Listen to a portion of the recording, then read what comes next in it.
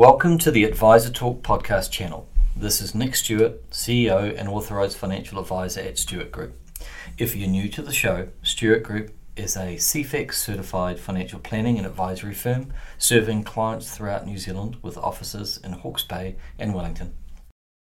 The information provided or any opinions expressed in this show are of a general nature only and should not be construed or relied on as a recommendation to invest in a financial product or class of financial products.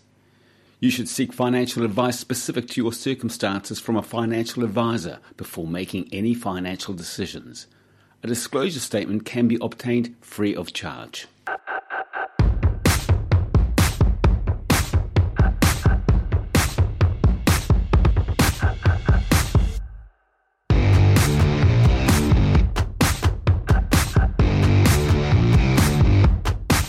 As always, it's my pleasure to have in the studio Bruce Jenks from the Stewart Group from right here in Hastings. How you going, Bruce?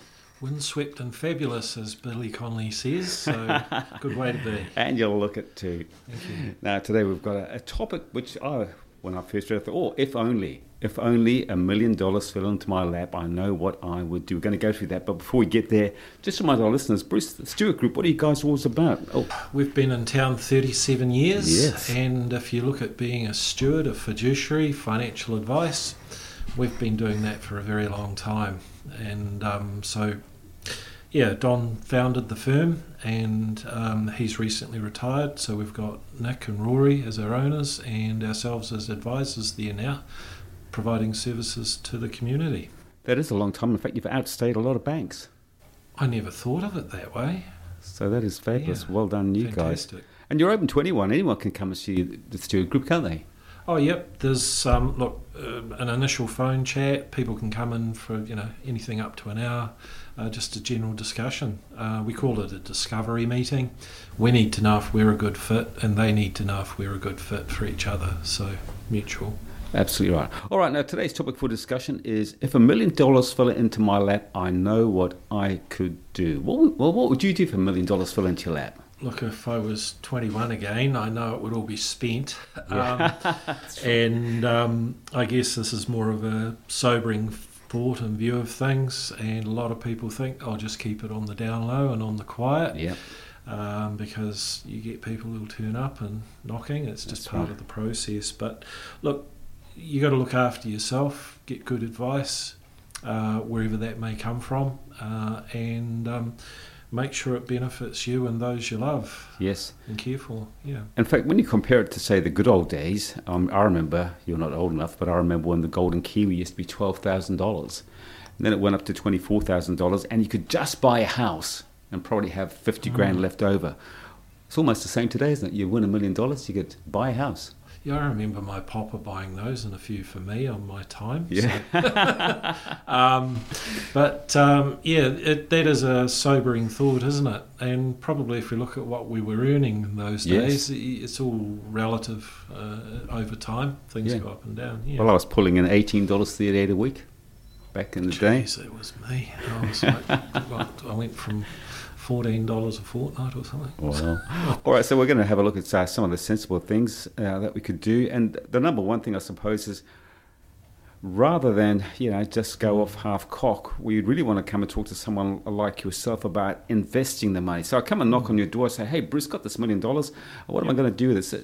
Let's go through your list. And the first one says invest. Invest in what?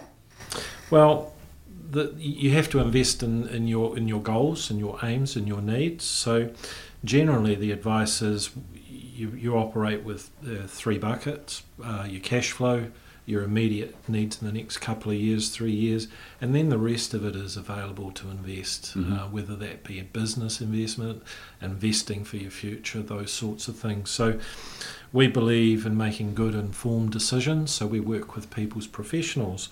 For us, it's about considering, stocks or shares, bonds, fixed interest, real estate, all of those things.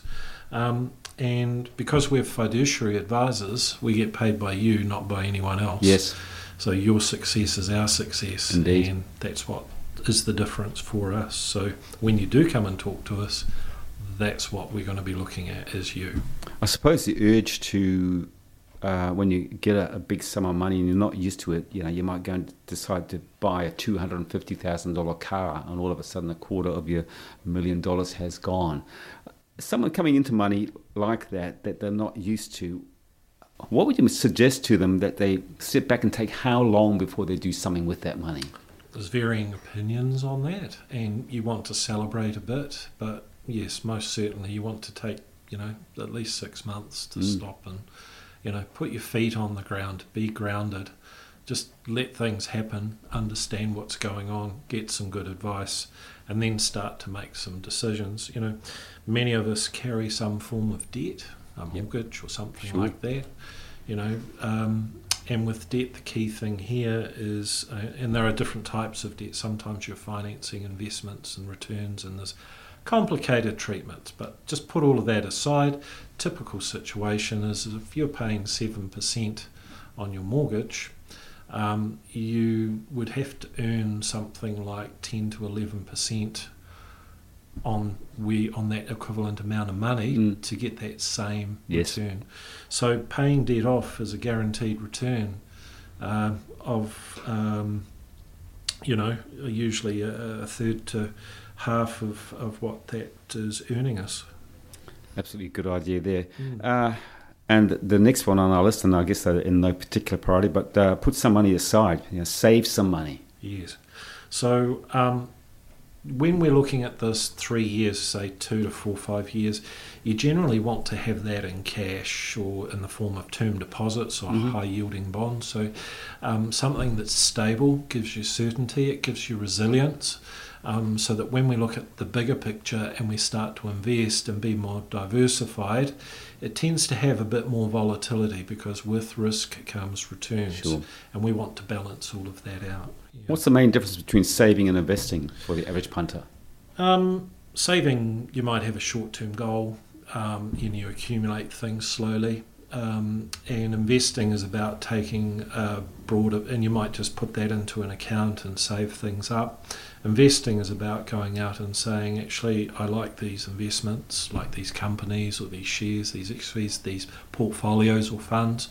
That's going to help me achieve my aim. It will give me a higher return.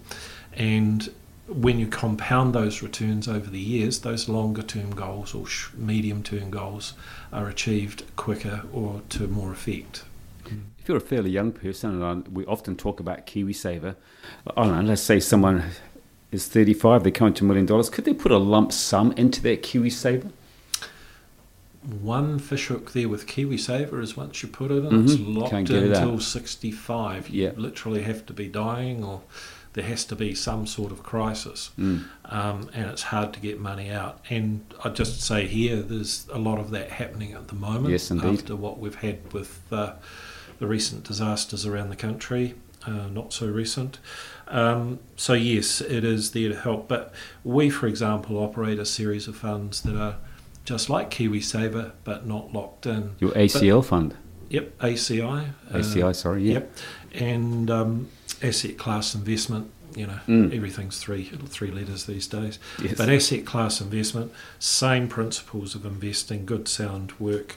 But if you're looking at $1 million, you've got a significant amount and you'd expect something that's tailored and fit for purpose to meet your goals. So yes, getting financial advice. All right, so we've looked at the pretty boring side of winning $1 million. Now we're going to look at some of the good stuff. And you're suggesting that we should travel. Great idea. Yeah, I mean, life is about balance, and we don't want to be the richest person in the graveyard, and we have our bucket list. Yes, we do. And look, you don't have to retire at 65 to have a bucket list. You do it while you can, and you plan for it. But if you win this money, it's a great opportunity to broaden your horizons and create those memories because, physically we will, over time, get to the point where sitting on a long-haul flight or something like that just isn't the joy it used to be. It is not. And what about donating some money? That's always a good idea. Yep, and that's about a need to contribute and be satisfied that you've done some good in this world.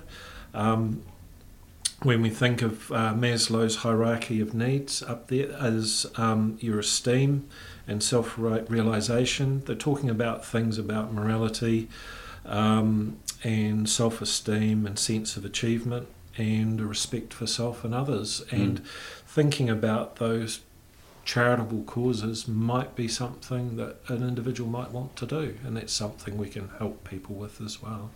Absolutely. And the last thing we're going to talk about is treating yourself. It's always a good idea to treat yourself. What would you treat yourself with? I think I'd buy a new car. Yeah, I think I'd buy a new Harley Davidson. But Harley, I got told I couldn't buy a bike. I'm bad enough on a push bike. So, yeah. But you have to treat yourself, whether it's buying a new car or renovating your home or buying a luxury item. It's important to enjoy the fruits of your labour. Don't go too far. Keep it within the scope and achieve some sort of balance. It reminds me of sort of starting work in the chocolate factory in Cadbury's. You can eat all you want. Pretty soon you won't be wanting so much of the product. So right. Just keep things balanced. Okay, some good advice here. If you had to pick your one top tip and give it to someone who's coming to that $1 million, what would that one tip be? Stop, pause, be careful who you talk to and deal with. And if we want any sound advice, where do we come?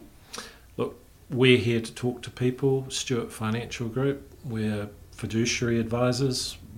If any work we do for you, you pay for us, nobody else. We look after you. Good on you, Bruce. My pleasure as always. You look after yourself, and I'll talk to you same time, same place next time. Thank you, Ken. Pleasure.